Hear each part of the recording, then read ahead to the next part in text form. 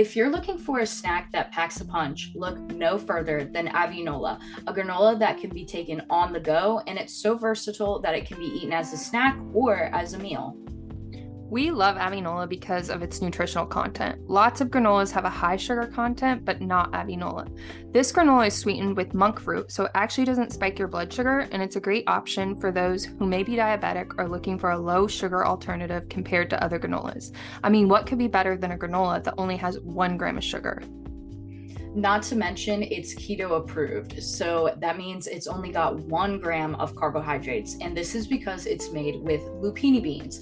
And y'all, I have to tell you right now, I would have no idea this wasn't made from a grain because it tastes so good. So go grab yourself a bag of Avinola at avi-foods.com and upgrade your granola fix right now. Use our code PILOTSPANDEMIC for 15% off your first order.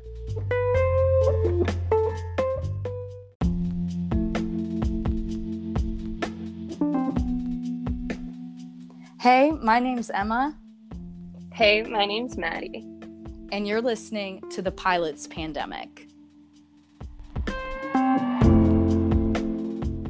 Hey, y'all. Welcome back to this week's episode of the Pilot's Pandemic podcast. You're here with your host, Emma, and our beautiful, lovely co-host, Maddie. Hi, everyone. And this week we are joined with our guest, Jake Nelson. Did I get it right? You sure did. Hello, everybody.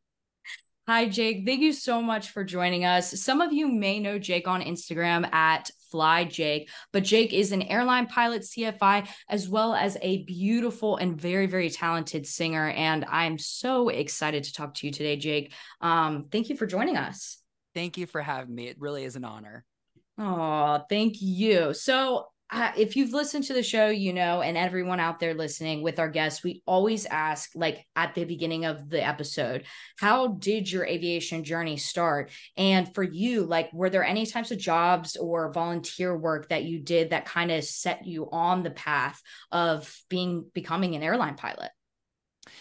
Yeah. So interestingly enough, my aviation journey, like I didn't always know that I wanted to be a pilot, right? I grew up in Los Angeles, and my mom says that I basically came out of the womb singing, right? So I was like, as a kid, my dream job was like, I'm gonna go on the road and be Winona Judd's backup singer. Like that was the goal, right? But growing up in LA, you kind of get two choices. You either get like sports or kid acting. So I went the kid acting route. And I, ended up hooking up with a manager. And so I had like a manager when I was like 9 years old and an agent, the whole nine.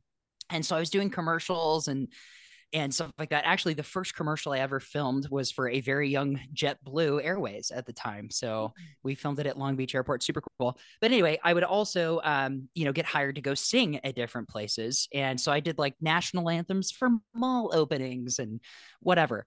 Oh but my I God. ended up getting. So you were a child star. We should have added that to the intro as well as child star.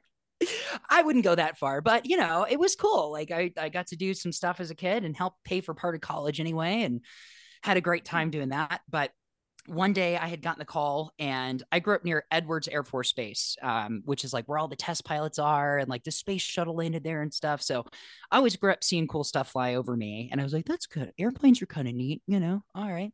So I got the call to go sing the national anthem for the graduation of the Edwards Air Force Base Test Pilot School. And so I went there and I sang the national anthem, and this kind of group of pilots basically just kind of fell in love with me. And they were like, wow, this kid's so cool, And I had made the offhand comment that like, man, like planes are kind of cool, like maybe I want to be a pilot one day. And so my mom got a phone call about a week later, and they're like, hey, meet us at Fox Field Airport, which is like my home airport. And they ended up taking me on a Young Eagles flight, and I got to like fly over my school and like fly over my hometown in a little Cessna. And that was the moment that the aviation bug hit me. That was like, there's a little picture of little Jake, like with his hands on the controls. And I'm just like, I look and I just know in my eyeballs, like that's where I wanted to be a pilot. Right. That's so a from that point moment. Totally. Yeah. And that moment, I mean, absolutely changed the trajectory of what I wanted to do. So like, I was very fortunate to have that bug hit me pretty early. I think it was like 9 or 10 years old, something like that. And so from there, I just started working towards wanting to become a pilot. So I ended up going to Arizona State University and did all my flight training there. And then I actually moved back to Los Angeles for a little bit. I ended up getting a job. My parents were both in law enforcement, and I found a job where I was flying on behalf of LA County Sheriff's Department, and I was chasing bad guys in Cessnas. And so that was like my time building gig, and it was really fun. So I would instruct during the day at Edwards Air Force Base. They have like a little aero club, which is actually where, and that's a cool story too, where the same airplane that I had my Young Eagles flight in, fast forward like 10 years later, I CFI'd at that flight school, and my very first day as a flight instructor, I got to teach in that exact same tail number. Oh my God. That's like a full circle moment. I love Totally. This has got to be one of the coolest like intros to aviation stories we have quite possibly heard. This is like blowing my socks off. Right? Yeah. And it's just one of those things where I was like, this is amazing. Right. So I did that. I worked for the Sheriff's Department. I CFI'd, and then I finally got enough flight time to go to a regional airline. So I ended up flying at that regional airline for about 7 years.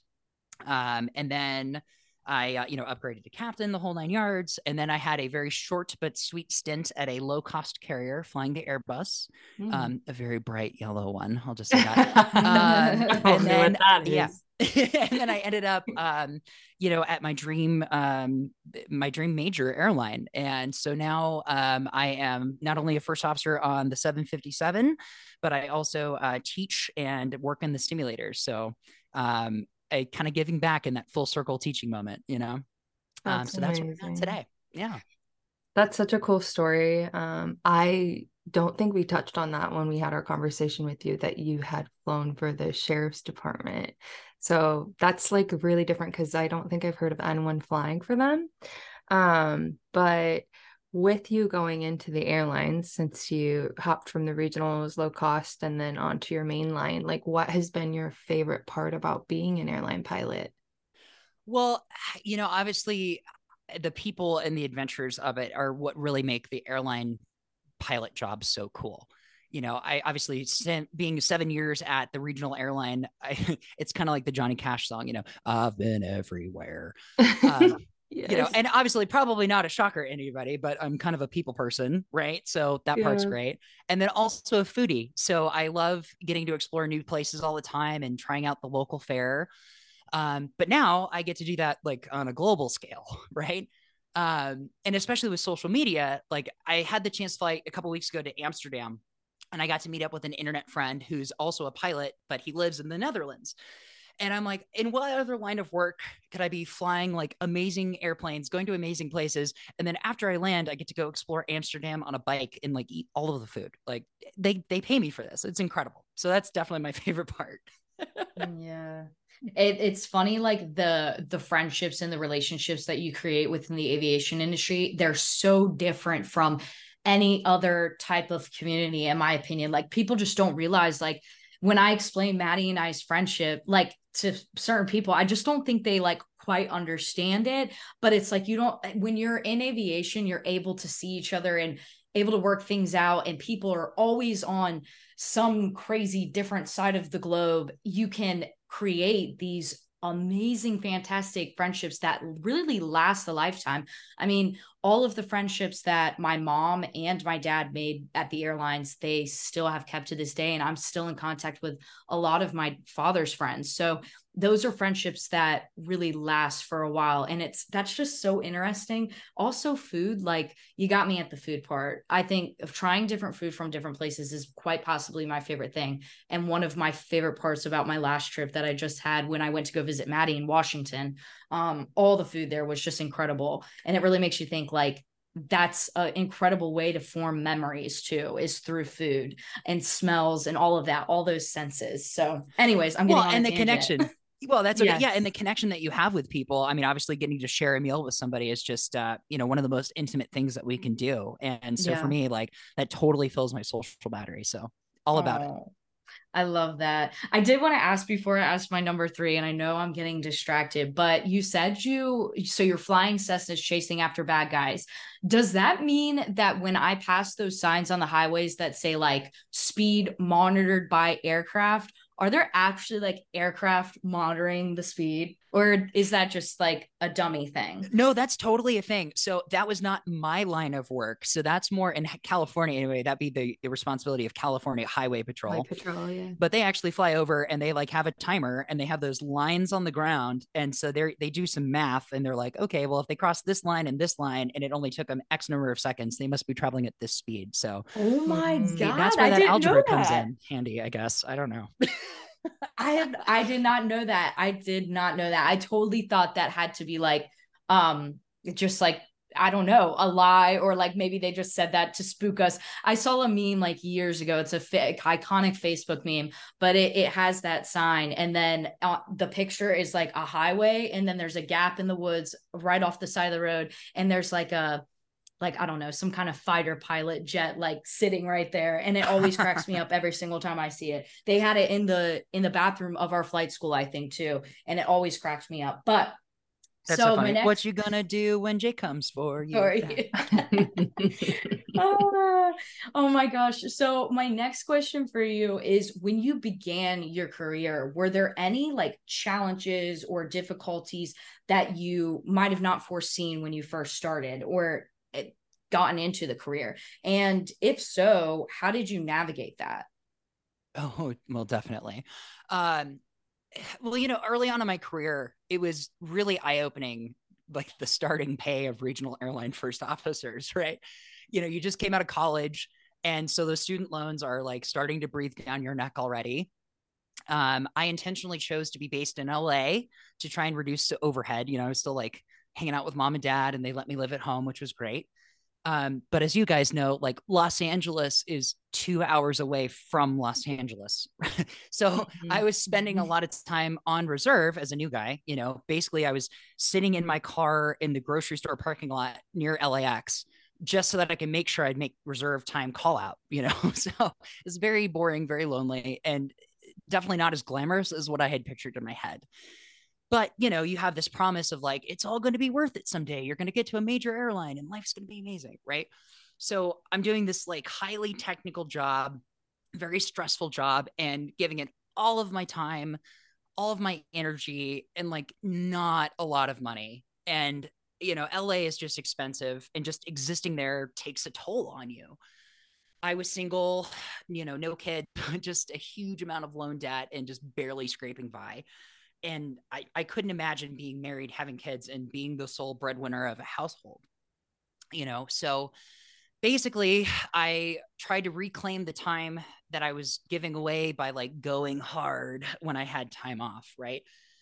And this started the process of binge drinking pretty hard on days off. And I, convinced myself that like I earned a little treat. You're working hard, you're slaving away, it's okay. But this pattern started to emerge, and I didn't have time to be social. So I would basically just kind of like numb myself with alcohol, right? Really self-medicating, the stress, the boredom, the loneliness, and things actually got worse when I upgraded to captain at my regional, right? I decided, okay, I'll move to Atlanta for the upgrade. And so now here I am. I'm living thousands of miles away from my support system in LA. And as the saying goes, mo money, mo problems, right? So, I'm living basically where I can afford to live in Atlanta, which was not a great part of Atlanta. It was basically like immediately on top of the airport. So this kind of vicious cycle started where I would fly for a few days, and then I'd sit alone in my apartment on my days off with no social circle, no, support system, and just kind of drinking alone. And it really, really started to accelerate. And it started getting to the point where I just lost the ability to do anything other than drink. So I started calling off sick from work. I started up making excuses not to travel back to LA to see my family. Like, I loved the comfort that drinking would bring me, but it came at like a huge cost. Like, I didn't recognize myself anymore. I knew I was sick, but I just couldn't stop this vicious cycle. It would be, okay, go work a crappy 4-day trip where they work you to the bone. You come home exhausted, so you pour yourself a drink, and that would launch into 2 days of binge drinking, and for 2 out of 3 of my days off, on the last day off, I would sober up and then just rinse, lather, repeat. And it was this cycle that I just could not break. I'm so glad that you kind of explained like the cycle and why or where you got to the responsibility of being a captain, being away from home, because I think a lot of people think, oh, you know, someone becomes an alcoholic, but there is a process, I feel like, that happens before you start binge drinking, like you had explained. And for many people, I just don't think they really think about that there are things that start piling up as to why you choose to drink as much as you do. And so I did want to dive into that a little bit more, because I know that this brought you into the special issuance process. So can you share with us like how that came about? Yeah, for sure. I mean, I just got to the point basically where I was sick and tired of being sick and tired all the time. The pilot part of me wants to fix problems, right? So Mm-hmm. I'm like, okay, well, I know that people who drink a lot, like, they usually end up in jail or dead, and I don't want that, right? So I kind of started exploring recovery on my own, and so I was kind of like hiding in the back of the room and just kind of listening in and like not really participating, but just kind of like, okay, well, we'll see this is all about. And initially it scared me. I'm like, oh no, now I'm in this room with a bunch of people and they are talking about God. And I just like instantly shut down. I mean, I'm a gay man, right? So religion has basically always said, yeah, we don't like you, and you're going to burn in hell, and you're a sinner, and like you don't belong here. You don't have a place here. So I kept hearing the word God in the room, and I'm like, well, that's not for me. This is a cult, right? So I never really gave it a chance. But the problem is, it kept getting worse and worse. And I was clearly emotionally bankrupt. But then actual problems started to happen. Like my primary care physician was like, dude, your liver enzymes are like off the chart. And also weight wise, I was like the heaviest I'd ever been in my life. So again, I look in the mirror and I just was like, ugh, which of course makes you want to drink more because you're just More. like, oh, God. A And I was vicious just cycle. totally right. And I just was constantly exhausted, and I knew something had to change. So I heard about the HIMS program. And by that, I remember like the 2-minute speech and a PowerPoint slide from like basic INDOC class when I was a baby first officer, right? Like they didn't really spend a lot of time on it. I just knew it kind of existed. And one night, I mean, obviously I was quite inebriated, but I ended up calling the HIMS hotline of my regional airline. And I know now that this moment is what we describe in recovery as a God shot, right? It just so happened that one of my best friends on the entire planet, who also worked at my airline, and he happened to work for like our pilot association, right? It was his weekend to man the cell phone for the HIMS hotline. So he answers the phone and he's like, oh, hello, Jake. And obviously I like came up on caller ID, right?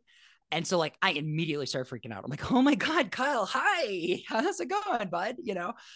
And I started down this path of like, I've got this first officer I'm like super worried about, man. And like, how do I get him into treatment? And, like, what do we do? And he just kind of softly chuckled and very warmly and very invitingly was like, so Jake, when would you like to start treatment? And that was one of those moments where I just knew in my soul, I'm like, okay, this is the right path for me. So basically that day is when I officially entered the HIMS program. And that's where the journey to recovery started, right there. Was that the day you decided to get sober? The same day? Yeah. I mean, I had been kind of flirting with the idea Yeah. for a while. But that was kind of what pushed me over the edge of like, part of it was a little bit of embarrassment because like, okay, well, if Kyle is like not even batting an eyelash at this, right? He probably knows I drink way too much, right? It's like, okay, it's not just in my head, right? Like other people see it. Mm-hmm. And so, like I said, I'm eternally grateful for that call, because I probably would have found a way to like weasel out of it if it was anybody else other than my friend Kyle. Yeah. I was gonna say it probably when your friends hold you accountable for something, it really changes the game, changes the prospects. Like Yeah. I've always felt that in my life, like with friends, family, when I say something to them or they call me out on my bullshit, and forgive my French, but it really is that when they call me out on my BS, I feel a lot more inclined to fix or solve whatever that situation is. So yeah, I know you're so grateful. I'm so grateful that it happened to be a friend, and what a like I don't know, just what an alignment of stars that is. I can't really think of a more beautiful gift. But what you were saying about AA, I know that's got to be intensely difficult. And I feel like I've talked to a couple of people who have kind of struggled with the idea of AA because of the religion aspect. And I know we don't have this down, but was that something that you were able to kind of push past and you realized like those people weren't holding that judgment against you, or was it a different feeling? Well, eventually, so yeah, I mean, we'll get there eventually, but I obviously got into recovery, and my very first sponsor was this wonderful woman, right? Which is kind of an unusual thing because in my recovery program, they typically want you to have a sponsor that's your same gender, right? Well, for me, like I was still kind of in this process of like coming out to the world, really, and like I didn't want the whole like hassle of changing pronouns and whatnot, like when I was telling my story about people like this person broke my heart, blah blah blah. So like I ended up connecting with this woman, and just absolutely incredible.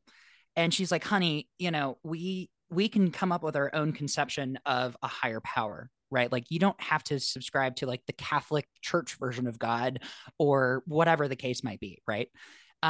So she's like, she's like, I call mine the universe, and she's a girl because I said so.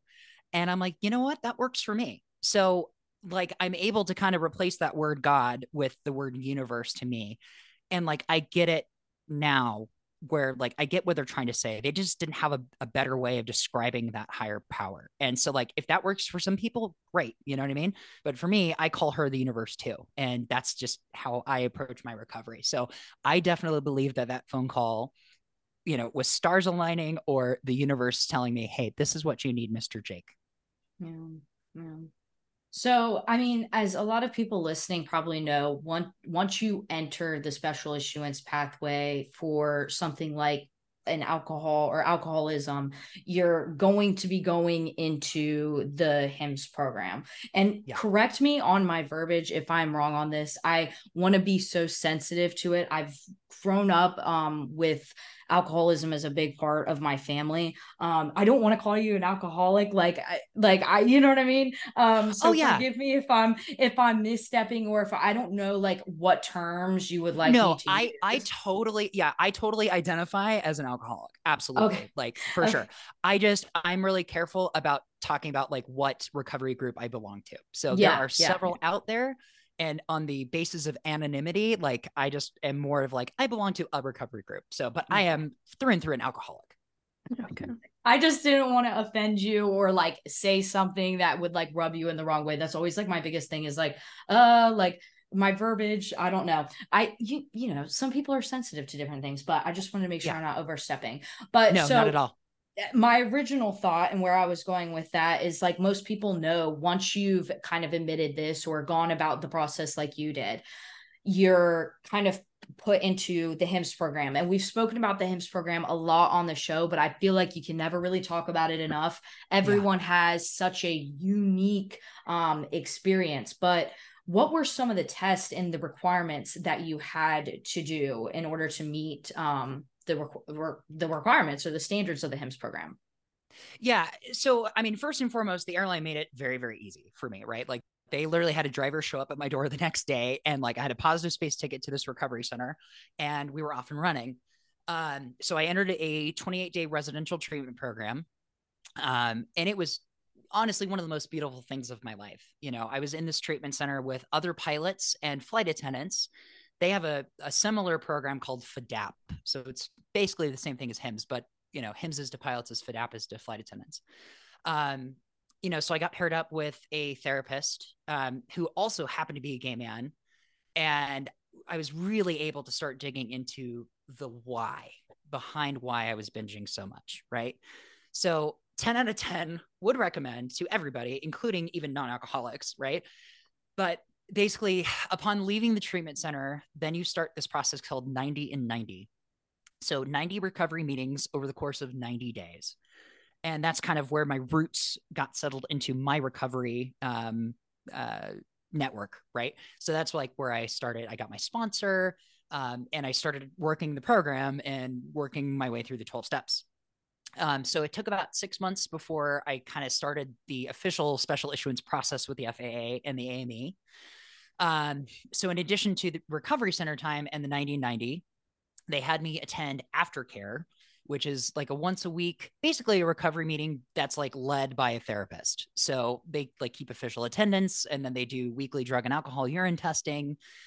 And so I did that for a couple of months. And then finally my Amy's like, okay, I think sufficient time has elapsed. So they sent me to talk with an independent psychologist. And we did like a 3-hour long, basically just kind of recap of everything up to that point and kind of making sure, okay, yes, you're okay, right? You're stabilized, right? And then finally, I had to take the neurocognitive screening, which was an out-of-pocket cost of about $7,000.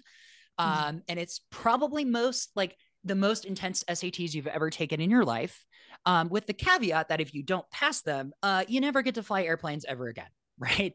So walking into that room was like the most stressful time of my entire life. Ironically, one of the results of the test was like, I'm not very good at math. And I'm like, well, I didn't have to pay $7,000 to tell you that. Like, I knew that. But it is what it is. So, and I guess that's kind of a small tangent. Like, my company didn't have any sort of short-term disability insurance, right? So the only reason I didn't go bankrupt is because I paid into California state disability insurance. And I go back to what I talked about earlier about, imagine if you're the sole breadwinner in this process, right? Mm-hmm. Like, my mom and dad are obviously not going to let me starve, right? But imagine if I didn't have that lifeline. Yeah. And imagine if my insurance didn't kick in until like 6 months, which is what it would have been if I didn't have the short term through California. I would have had to wait till 6 months before I start getting, pennies, basically, And so I go to, why would anybody want to get the help they need if they're going to go broke doing it? Right. No, and that's exactly my thoughts when you were saying that, is like, when you have all of that hanging over your head and then you're also dealing with an addiction, like I just can't even imagine, like, even for you, like, yes, you have your parents, you have a support system. It's still incredibly challenging to seek help. And then, like you just said, imagine throwing all of that on top. Like, I put myself in that situation. I don't think I'm gonna, like, I don't know what I'm gonna do. Like, it literally puts the fear of God into me. And that's a hypothetical situation that I'm not in. I watched my dad go through it, and it was terrifying. But I can't even imagine when you're dealing with like an addiction, because I can imagine, and from what I've seen, what my family goes through, you do deal with a lot of guilt and shame. And you're letting down yourself, and now you feel like you're letting down your family, which is such a combination of factors. Like, I really can't even imagine. But regardless of all those factors, just to be honest with yourself and seek that help is a real feat of what's that, courage, just courage. So I applaud you, Jake. I appreciate it. It's been the most difficult thing in my life that I've ever had to do. Absolutely worth it. I wouldn't trade the sobriety that I have now for anything, right? I mean, the life that I have today, just incredible, so like, I'm not saying this to scare anybody. Like, it's just the reality of the situation, right? Of like, again, I wish that this was more accessible to people, or that it was a little more streamlined, but I'm sure we'll talk about that later too. But, anyway, I wanted to point out too, Jake, is like, I think it's so amazing that you took the step to go into the HIMS program, because I think a lot of pilots don't take that step to get into the HIMS program. They get caught.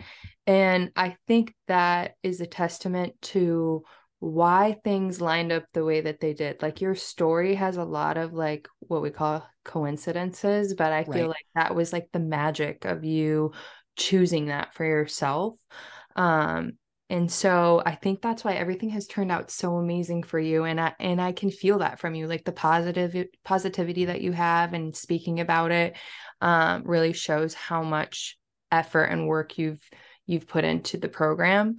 But I know, like, you even talking about it is just, it's very overwhelming thinking about all that you had to do to get to the point where you are now. And I know that you say that it was worth it. And I believe that because of where you are now. But what is, like, your honest opinion about the HIMS program? Maybe some of the things that you loved about it, and like the opposite end of like what maybe you didn't really care for or think should like disappear, or you just, it didn't sit right with you. Well, and again, so yeah, very grateful for the HIMS program. And I have no doubt in my mind that I would have eventually drank myself to death if I hadn't have pulled that fire alarm handle on myself. Right. Is there room for improvement in the program? Absolutely. Right. My biggest criticism, is I had the financial safety net to just be able to not work for a little bit of time. Right. And by a little bit of time, I mean like 2 years. But disability basically covered, my debts and pretty much nothing more. Mom and dad gave me a place to live and they fed me. But kind of, and this is more of a comment on the American insurance system, but like one of the stipulations of the insurance is that if you worked anywhere, they'd basically take what you made on your side hustle and then deduct it from your disability. So like there's no way for you to get to like a normal paycheck, right? Like I couldn't side hustle and like drive Uber Eats or something. Like basically you just kind of get to that break even point. And so the process for me, my AME assembled the packet and then we submitted to the FAA for special issuance approval. And it took, like I said, just shy of 2 years from start to finish to get my medical back.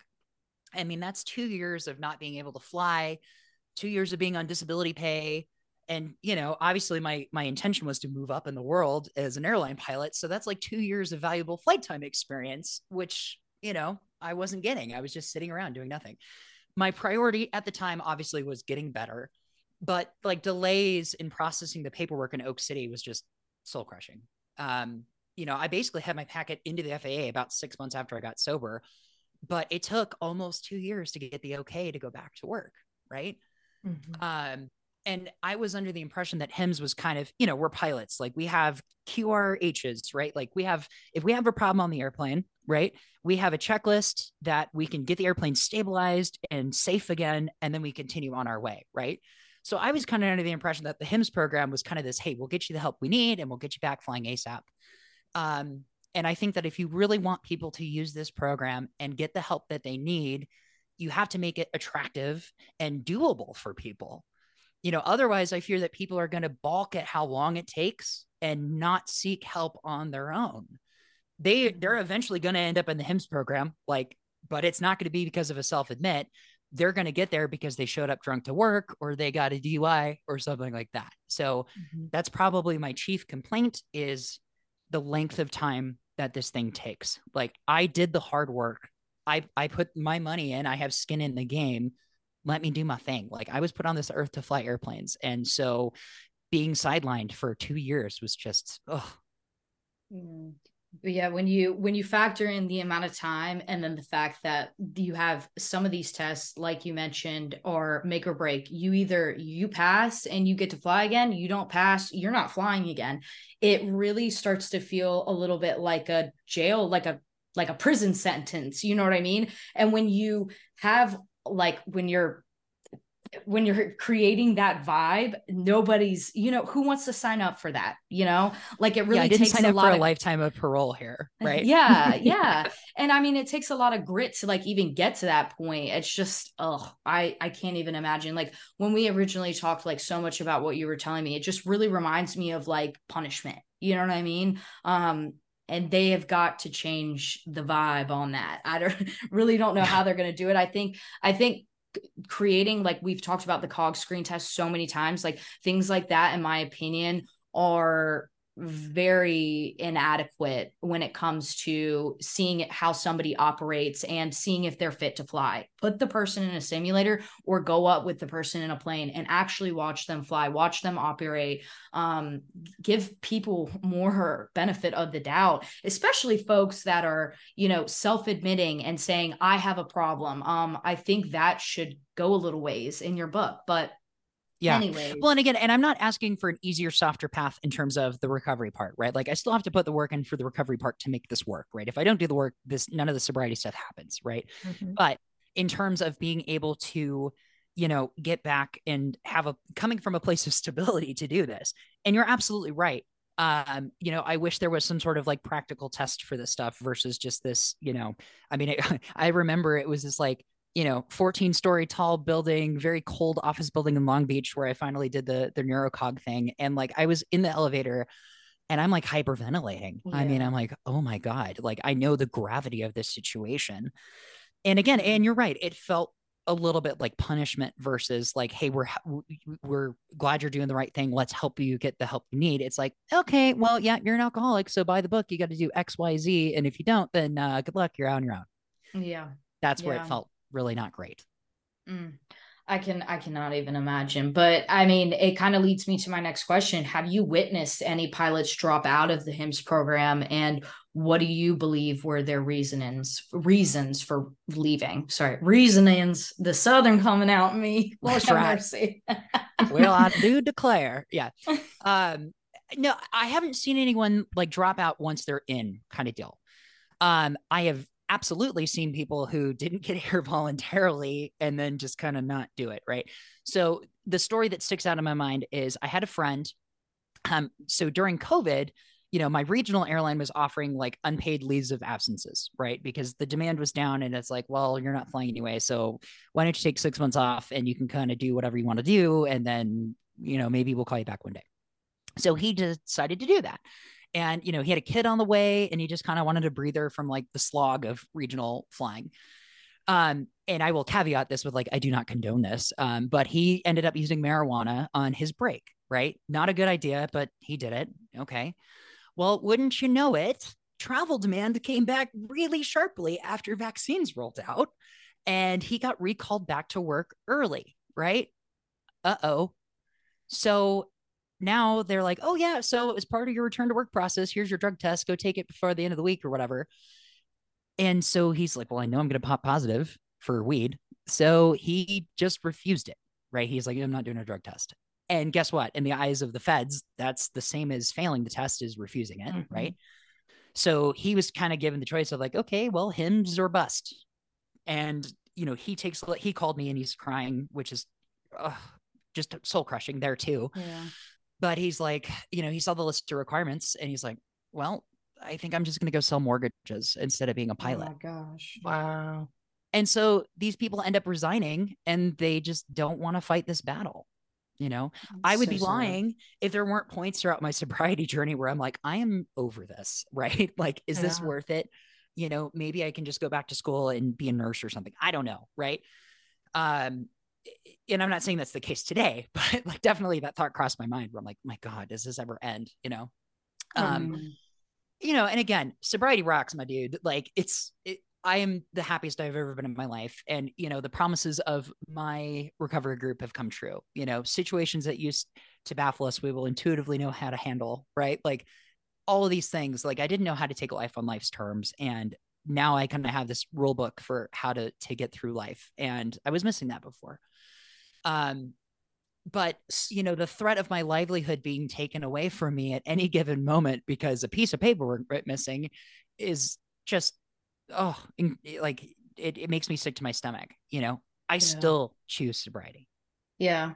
It's crazy because there's a lot, like even still now that, we're not like, that you still have to do and we're going to get into that, but the process isn't over. And I can imagine it brings a lot of anxiety. It's like you almost, in my opinion, I would feel like I could almost never really feel 100% like, okay, I'm secure. I've got this. Not in my sobriety, but in the fact that, okay, I'm doing everything right. I still can keep my job. There's always, I feel like when you're in the HIMSS program, that like looming sense of like, oh my God, like we talked about, you have to be very careful about certain things. Like you can't use vanilla extract that has alcohol in it. And a lot of almost every single vanilla extract has alcohol in it. Kombucha has alcohol. There are a lot of things that have alcohol in them that you're always going, that's like a new part of your life. I can't even imagine that. It's just and to that point, I mean, it's definitely changed the way that I approach, being a foodie, right? Like, I like trying all kinds of different things.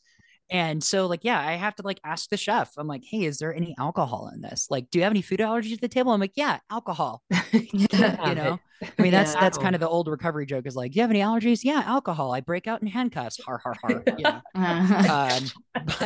But like legit, I have to think about that stuff. And especially with the type of testing that we do, like different programs are different. So like at my current place of employment, they have like a breathalyzer requirement as well.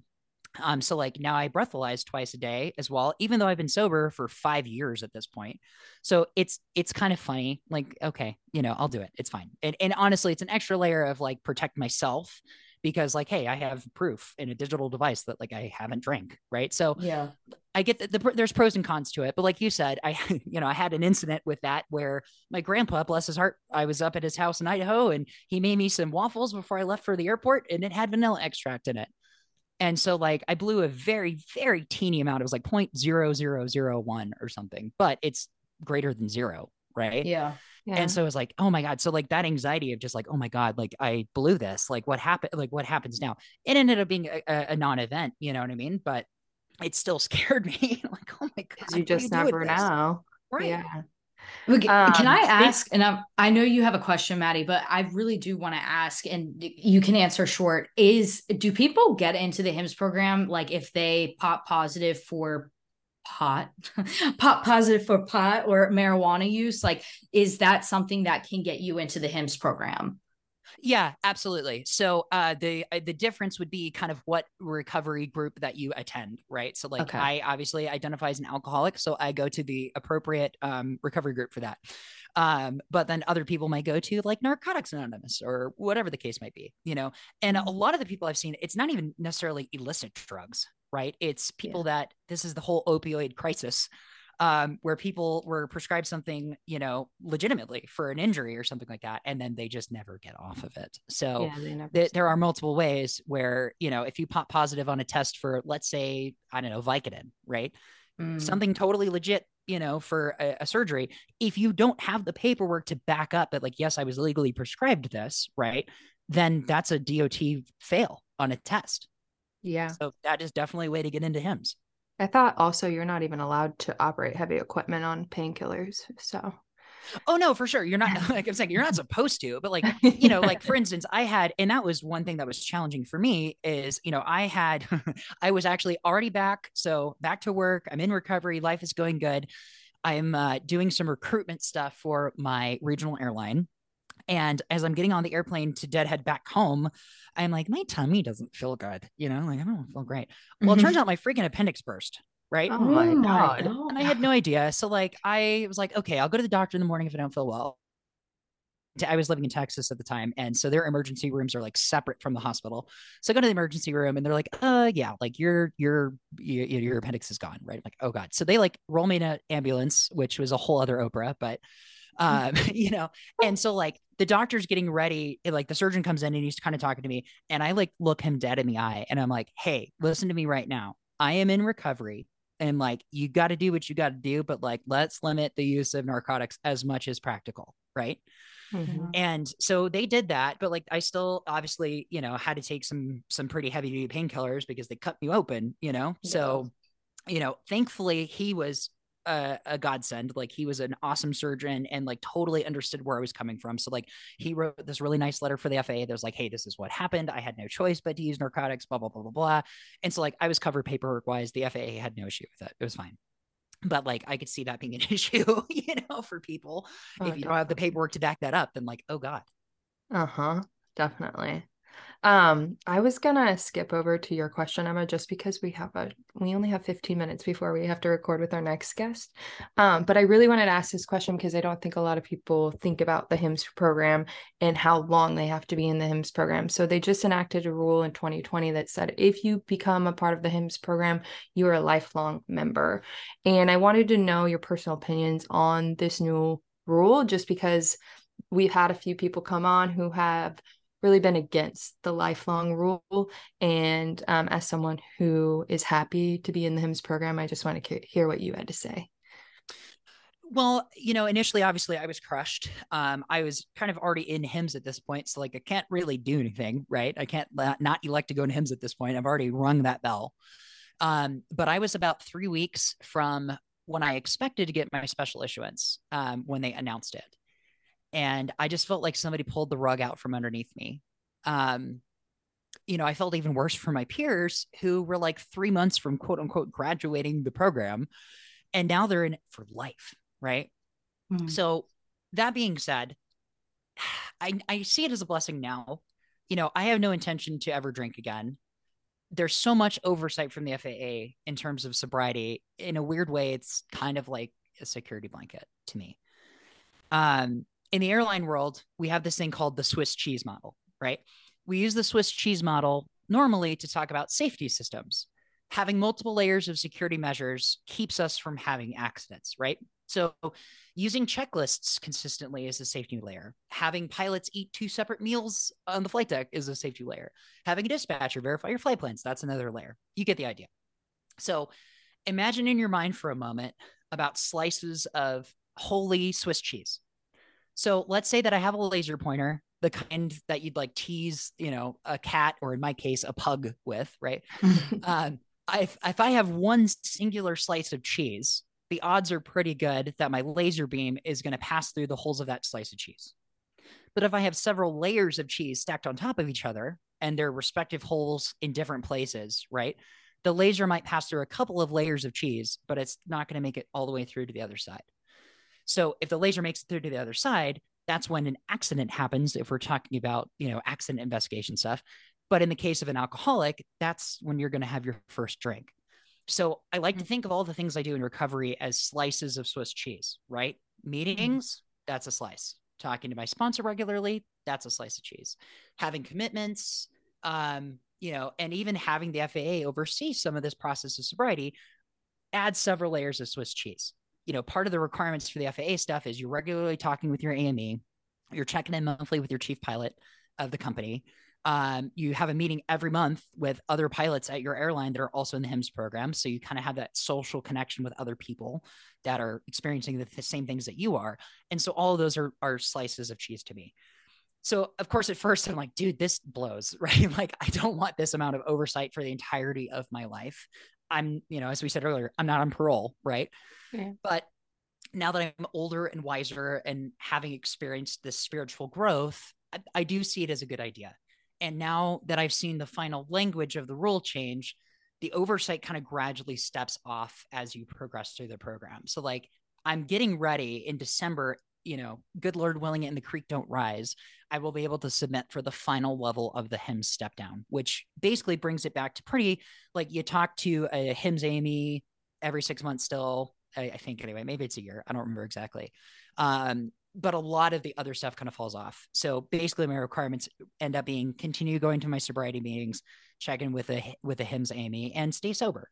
So from that point on, it's not as bad. But initially they're like, oh, you have to keep doing all the things you're doing right now until you retire. And I'm like, do I want to do this until I'm 65? I don't know. Yeah, I mean, it's a lot to deal with, but I really love that you used the Swiss cheese model. It's definitely reminds me of my ramp days because we used to use that model as well. And it does make sense. And I do like that they do have that step down process, so you're not required to do as much, because initially all of the things that you had to do, if you had to keep continuing to do that year after year after year until you're 65, I could see like a failure rate like like increasing because there's so much required of you to do. But I really do like your view of it and how positive you are. I think that your positive attitude, I really feel, is one of the reasons you are able to talk about it today and be where you are today, is because you've been so positive. Yeah, I mean, again, there been times where I go, this sucks and I don't want to do this anymore? Absolutely. Yeah. But I know that the end goal of, like, again, the life that I have today, like in my wildest dreams, I would not imagine where I'm at today. Like, I have a loving partner at home. You know, we own a home in Denver. We're in the process of building a new home in Denver. Like, uh, where I'm and my connection with my family is just incredible. Like, my relationships have been repaired. Like, because I did a lot of damage in my drinking, not necessarily acts of wasn't there for important things and for weddings and for births and things like that, where I just kind of was like, I'm going to go do my own thing and just like drink myself into a tizzy. Right. Mm-hmm. And so now, like, that weight is off of me. And if this is the price that I have to pay to have the life I have today, yes, sometimes it sucks. But like, overall, I wouldn't be here today without it. Yeah. Well, I thank think you so that's much. Yeah, that's so wise. So I definitely want to ask, as I mentioned at the top of the show, your is at Fly Jake, but where else can our listeners get, in touch with you or see any of your content?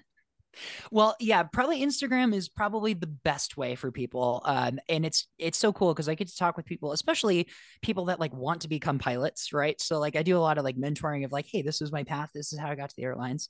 But then more and more as I open up about my sobriety and stuff, because like in the past, like I wasn't super like out and proud about, the sobriety thing, but now it's a part of who I am, right? I have no reason to hide it.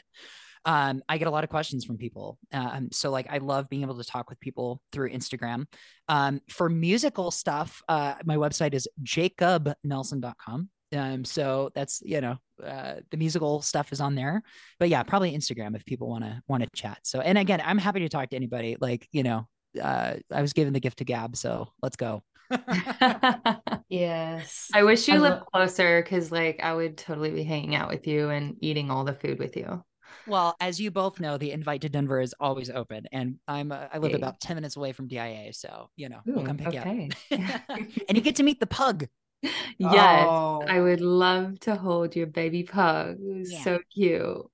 pugs are seriously the softest dog. Like I swear, out of every dog I've ever pet in my entire life, pugs have got to take the cake for the softest dog. And they're always so sweet. Oh, Oh, he's a good boy. Yeah, he's wait. a little salty that he's not in the room with me right now, but I'm like, I gotta do some work, buddy. Sorry. Okay, well, we're gonna do some rapid fire fun questions because I do not want to skip over them. It's probably my favorite part of the episode. We kind of just do these to get to know you better. But I'll Yeah. ask you first. This episode is brought to you by Visit Williamsburg.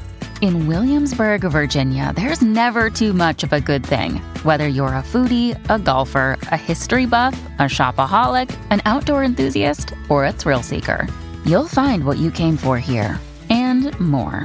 So ask yourself, what is it you want? Discover Williamsburg and plan your trip at visitwilliamsburg.com. Favorite restaurant where you live and why? Yeah. So newly in Denver. So I've been here. Actually, we've been here about a year now.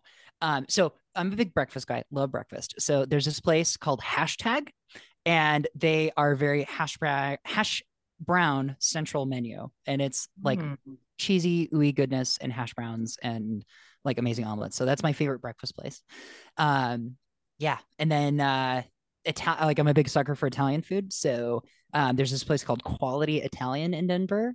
10 out of 10. Yum. Ooh. When you said I breakfast, I was like, that's my kind of guy. I freaking love breakfast food. I make breakfast for dinner all the time. It's like my favorite. I just did that the other night with my husband. Me and him were talking about girl dinners. And we're Girl like, dinner. make Girl breakfast for dinner. Yeah, I mean, Well, now that you reminded me of breakfast, because I was like thinking really hard, like what restaurant? I did take Emma to this restaurant when she came to visit. It's called Little Cheerful, and they do skillets. Ooh. And they're in that, in a skillet, and they bring it to you, and it's hot, and it's very hipster in Bellingham, if you've never been in this area. So everyone who's dressed there is like very hipster. I just love the vibe, and they're super nice. So that's my favorite place That to sounds like the kind of place that you could bring a pug on the patio with you. Oh, And he'd be like, you cool, could bring him man. inside. He could sit on the chair with you. Yeah. Oh, he would love that. This is a Oh. very dog friendly area too. Like all the breweries allow you to have your dogs, and they actually have a brewery called Paws, Paws, for a beer where you can bring your dog. Obviously you don't drink, but still you can have non-alcoholic stuff there. It's just like very community oriented here, which I love, and they want you to bring your kids and your animals. Perfect. Yeah, no, I'm down for that. I can have a salsa. It's all good. Yes. I know What about you, Emma? the vibes at that breakfast shop, immaculate place. I mean, to give you a gist, my cup said live, laugh, come. CUM. Yes. Oh, Lord. And That I was was my like, cup. they had an option on the menu to like order like what was it called? Like a profanity pancake. Like Yes, something very X-rated. yes, the R-rated pancake, which of course my fiance did, which really shocked me. I was like, pop off, King. Like, I love that. Like, lean into it. I love And this it for made you. me so happy. I was like, yes. But yeah, no, we won't discuss what was on his plate, but it was Sure. It pretty was a funny. penis. Something we all like. Oh dear. Okay. My favorite restaurant where I live and why? Oh God. I honestly probably this is gonna sound awful. I've been ruminating on this question all freaking morning. I don't know. Like I really don't know.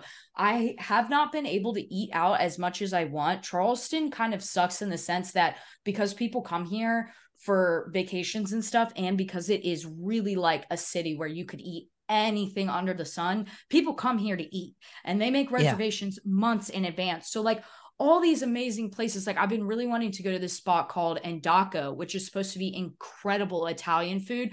I cannot get a reservation there to save my life.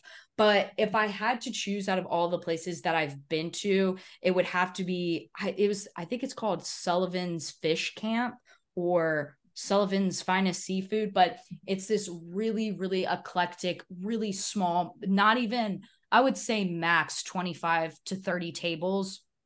30 feels like too much. I feel like they only have like 25 tables in that place, but incredible, just an incredible atmosphere.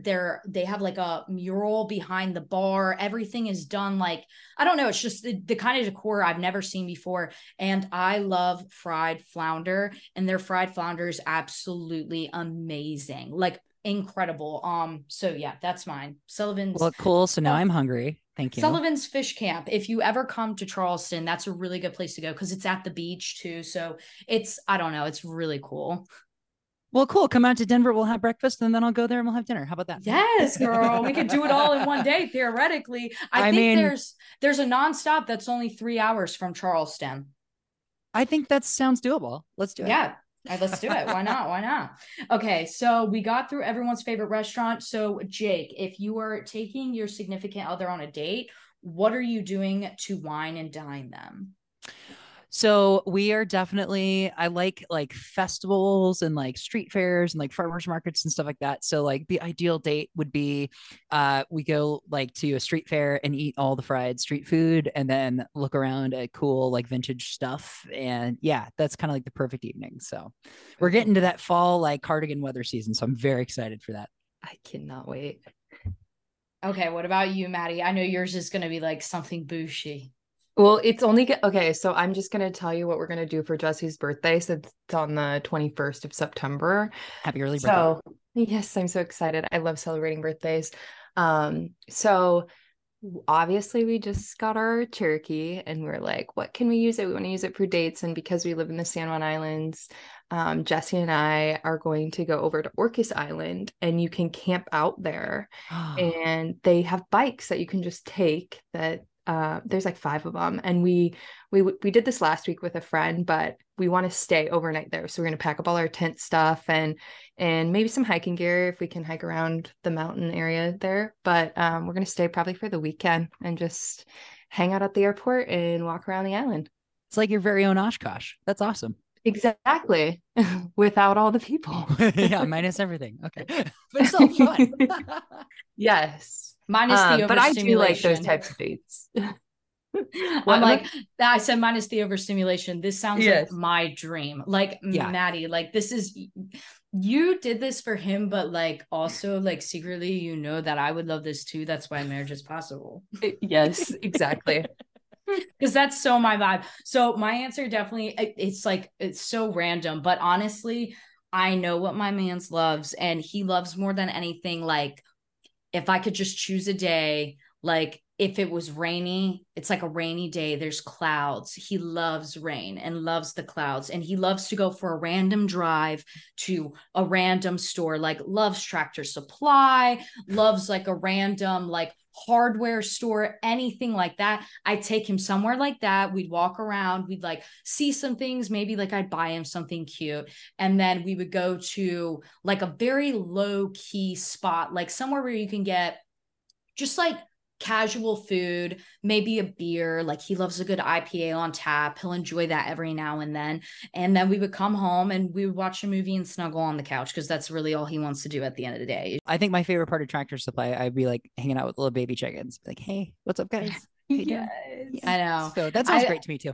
Yeah, Zach is seriously my wholesome fun. Like he keeps me grounded and sane, because like he's just always down to do stuff like that, and that's like what makes him happy. So he's easy to please. I love that about him. And that's my partner works from home, so that is the fun part. Is I'm just like, hey, do you want to like go to Germany for a couple days? And he's like, let me grab my laptop. So that's amazing, you know.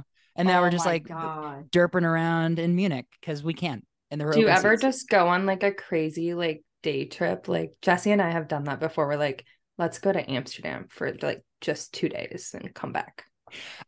In college, I actually did that once, where I was sitting in class with a classmate, and we were like, we both worked for a different regional airline at the time. It's a long story, but anyway, so we're sitting in class. I'm like, dude, there's like 80 open seats to La Hui this afternoon, and it was Phoenix to La Hui, and I'm like, do you want to go to La Hui? And he's like, yeah. So we like made us some excuse for like, oh, we got things at work, we gotta go. And the professor's like, okay, sure, bye. And so yeah, we flew outbound to La Hui.